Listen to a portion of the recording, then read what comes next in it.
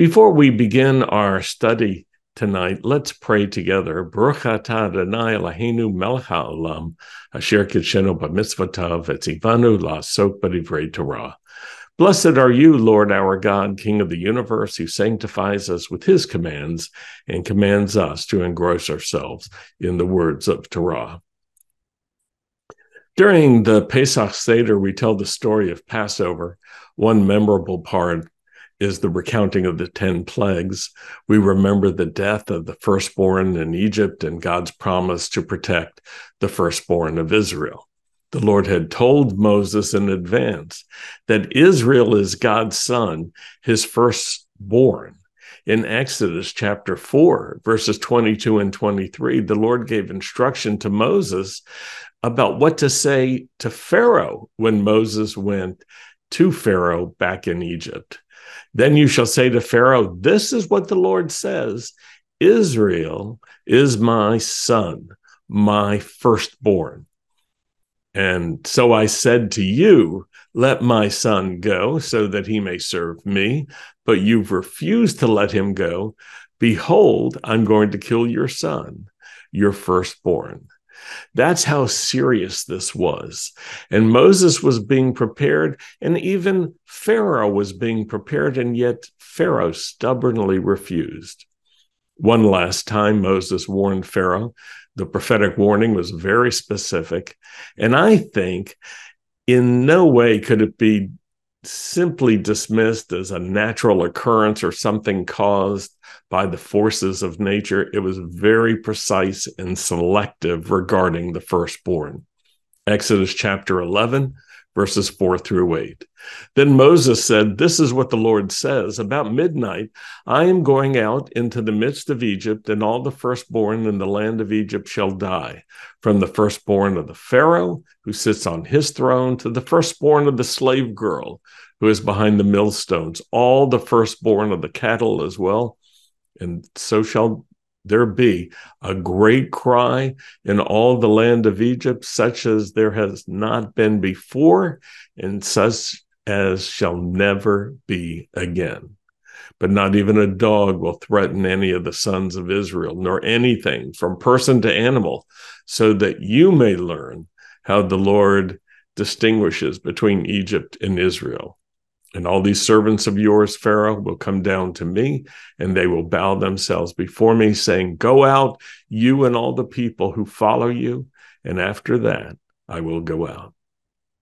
And then Exodus says that it happened. It continues in Exodus 12:29. At midnight, the Lord did strike down all the firstborn in Egypt, from the firstborn of Pharaoh, who sat on the throne, to the firstborn of the prisoner, who was in the dungeon, and the firstborn of all the livestock as well. We are then told to remember this and to recount it to our children. Exodus 13, verses 14 and 15. And it shall be when your son asks you in time to come, saying, what is this? Then you shall say to him, with a powerful hand the Lord brought us out of Egypt from the house of slavery. And it came about when Pharaoh stubbornly refused to let us go, that the Lord put to death every firstborn in the land of Egypt, from human firstborns to animal firstborns.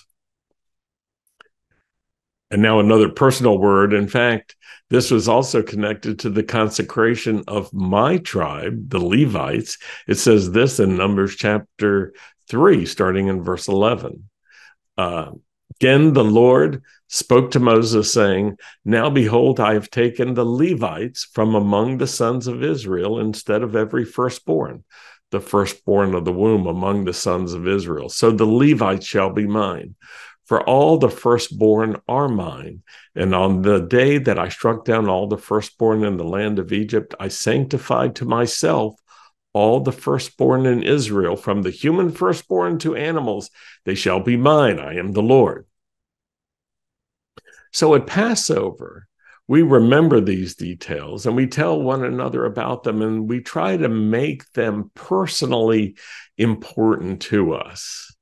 In the same way, we who are Messianic remember that Yeshua was crucified at this time, and we try to make that personally important to us as well. He was crucified at this time, but that's not the whole story. He was buried, but he was also resurrected, just as he had said. His tomb was empty, his body was gone, and then he appeared again. It's good for us to remember these details and to tell one another about them. And so they are included in the Gospels. And I'm going to read some passages with you this evening as a way of remembering and helping you prepare your heart and your mind to take personally the death, burial, and resurrection of Messiah Yeshua, and to be prepared to tell others about why you have such hope. Matthew 27, starting in verse 57. Just as background, this passage is after Yeshua was crucified, and Matthew tells us about the burial in a donated tomb. Starting in verse 57. Towards evening, there came a wealthy man from Ramathaim, or Arimathea, as we know it in English, and his name was Joseph, and he himself was a disciple of Yeshua. He approached Pilate and asked for Yeshua's body, and Pilate ordered it to be given to him. Joseph took the body, wrapped it in a clean linen sheet, and laid it in his own tomb, which he had recently had cut out of the rock. After rolling a large stone in front of the entrance to the tomb, he went away. Miriam of Magdala and the other Miriam stayed there sitting opposite the grave. Verse 62. Next day, after the preparation, the high priest and the Pharisees with him went together to Pilate, and they said, "Sir, we remember that deceiver said while he was still alive, after 3 days, I will be raised. Therefore, order that the grave be made secure till the third day. Otherwise, the Talmudim may come, steal him away, and say to the people, he was raised from the dead, and the last deception will be worse than the first." Verse 65, Pilate said to them, "You may have your guard and go and make the grave as secure as you know how." And so they went and they made the grave secure by sealing the stone and putting the guard on watch. It's interesting to take notice of this, that those who opposed Yeshua understood the importance that his resurrection would have. Now let's continue in Matthew 28, starting in verse 1. After Shabbat, as the next day was dawning, Miriam of Magdala, or Mary Magdalene, as she's known in English, and the other Miriam went to see the grave. Suddenly there was a violent earthquake, for an angel of Adonai came down from heaven, rolled away the stone, and sat on it. His appearance was like lightning, and his clothes were as white as snow. Verse 4, the guards were so terrified at him that they trembled and became like dead men. But the angel spoke to the women, "Don't be afraid. I know you are looking for Yeshua, who was executed on the stake. He is not here, because he has been raised, just as he said. Come and look at the place where he lay. Then go quickly and tell the disciples, he has been raised from the dead, and now he's going to the Galilee ahead of you. You will see him there." Now I've told you. Fascinating details.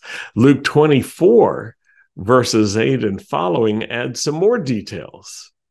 And they remembered his words, and they returned from the tomb and reported all these things to the 11 apostles, and to all the rest. Now these women were Mary Magdalene, Joanna, and Mary, the mother of James, of Yaakov. Also, the other women with them were telling these things to the apostles. But these words appeared to the apostles as nonsense, and they wouldn't believe the women. Nevertheless, Peter, Kepha, got up and he ran to the tomb, and then he stooped and he looked in and he saw only the linen wrappings, and he went away to his home, marveling at what had happened. Luke 24 continues, and the story gets even more interesting. Verse 13, that same day, two of the Talmudim, were going to a village called Emmaus, about 7 miles from Jerusalem, and they were talking with each other about everything that had happened.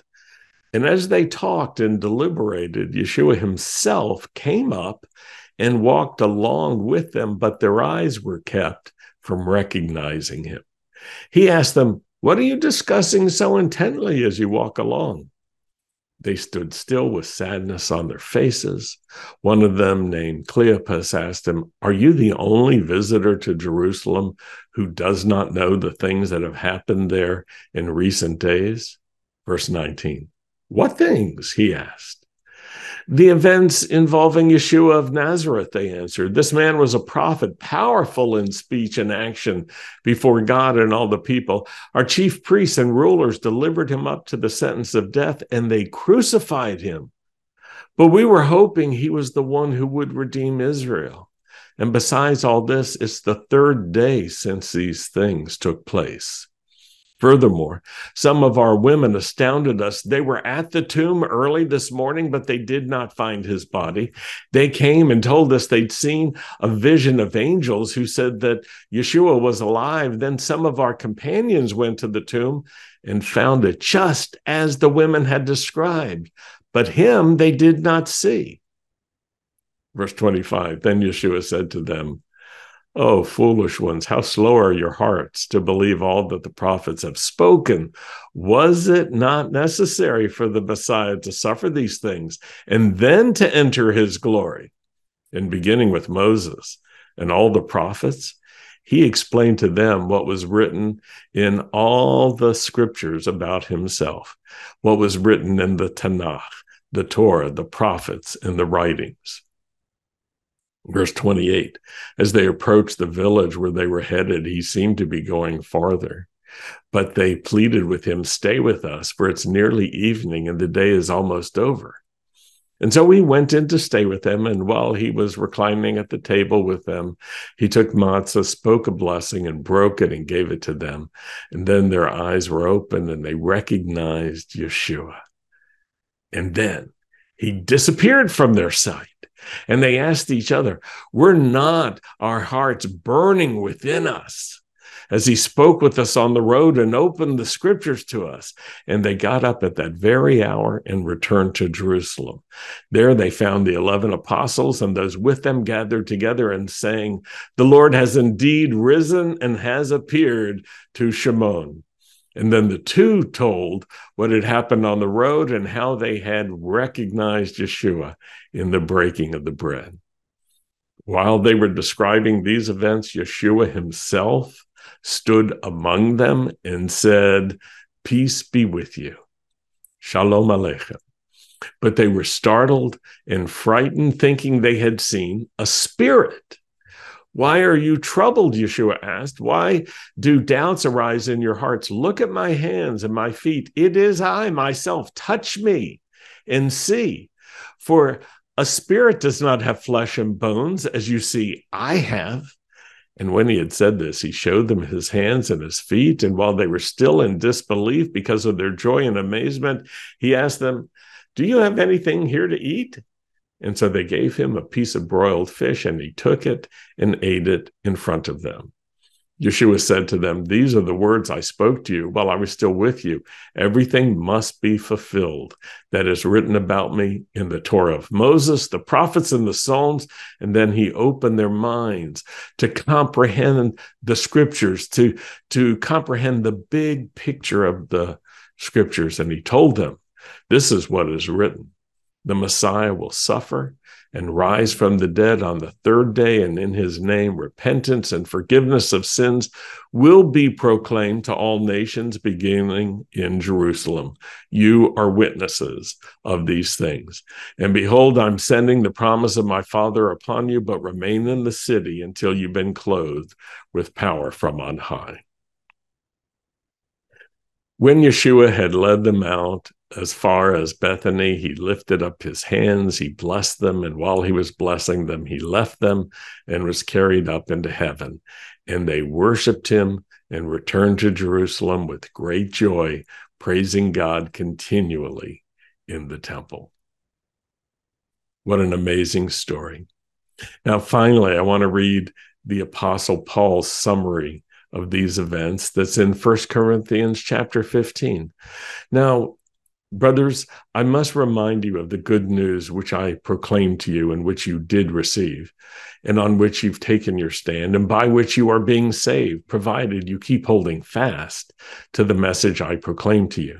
For if you don't, your trust will have been in vain. For among the first things I passed on to you was what I also received, namely this: the Messiah died for our sins, in accordance with what the Tanakh says, and he was buried, and he was raised on the third day in accordance with what the Tanakh says, and he was seen by Kepha, by Peter, then by the 12, and afterwards he was seen by more than 500 brothers at one time, the majority of whom are still alive, though some have died. Later he was seen by Yaakov, then by all the apostles, and last of all, he was seen by me, even though I was born at the wrong time. For I'm the least of all the apostles, unfit to be called an apostle, an emissary, because I persecuted the Messianic community of God. But by God's grace, I am what I am, and his grace towards me was not in vain. On the contrary, I have worked harder than all of them, although it was not I, but the grace of God with me. Anyhow, whether I or they, this is what we proclaim, and this is what you believed. But if it has been proclaimed that the Messiah has been raised from the dead, how is it that some of you are saying there is no such thing as a resurrection of the dead? If there is no resurrection of the dead, then the Messiah has not been raised. And if the Messiah has not been raised, then what have we proclaimed? It would be in vain. Also, your trust would be in vain. Furthermore, we're shown up as false witnesses for God, and having testified that God did raise up Messiah, whom he didn't raise, if it's true that the dead are not raised. For if the dead are not raised, then the Messiah has not been raised either. And if the Messiah has not been raised, your trust is useless, and you are still in your sins. Also, if this is the case, those who died in union with the Messiah are lost. And if it's only for this life that we put our hope in the Messiah, we are more to be pitied than anyone. But the fact is, Messiah has been raised from the dead. He is the first fruits and the firstborn of those who have died. For since death came through a man, also the resurrection of the dead has come through a man. For just as in connection with Adam, all die, so in connection with Messiah, all will be made alive, for each in his own order.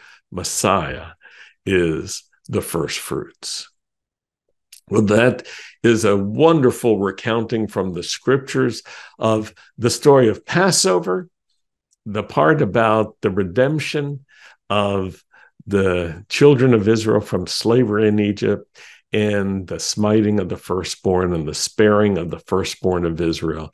And it is also the great recounting of Yeshua, the firstborn of the resurrection, the Messiah who redeems us, and all he has done for us. It's good for us to tell the story of Passover in Egypt and to make it our own. Passover is important to us. It's also good for us to tell the story of the death and the resurrection of Yeshua and to make it our own. That's important to us too. May you be strengthened with hope and faith as you keep Passover this year with Yeshua and his Messianic community. In a moment, we'll close with Aaron's blessing and a final worship song. But first, would you consider standing with us financially during this Passover season? You can go to our webpage, bethisraelnow.com/giving, for all the details. Now, Aaron's blessing. Yivarechecha Adonai v'yishmerecha, Ye'er Adonai panavelecha v'yichunecha, Yisa Adonai panavelecha v'yasem lecha shalom. May the Lord bless you. May the Lord continue to guard and protect you and keep you. May the Lord cause the light of his face to shine upon you. May the Lord be gracious to you. May the Lord lift up his face to you and give you his peace in the name of Yeshua, the one who has been raised from the dead.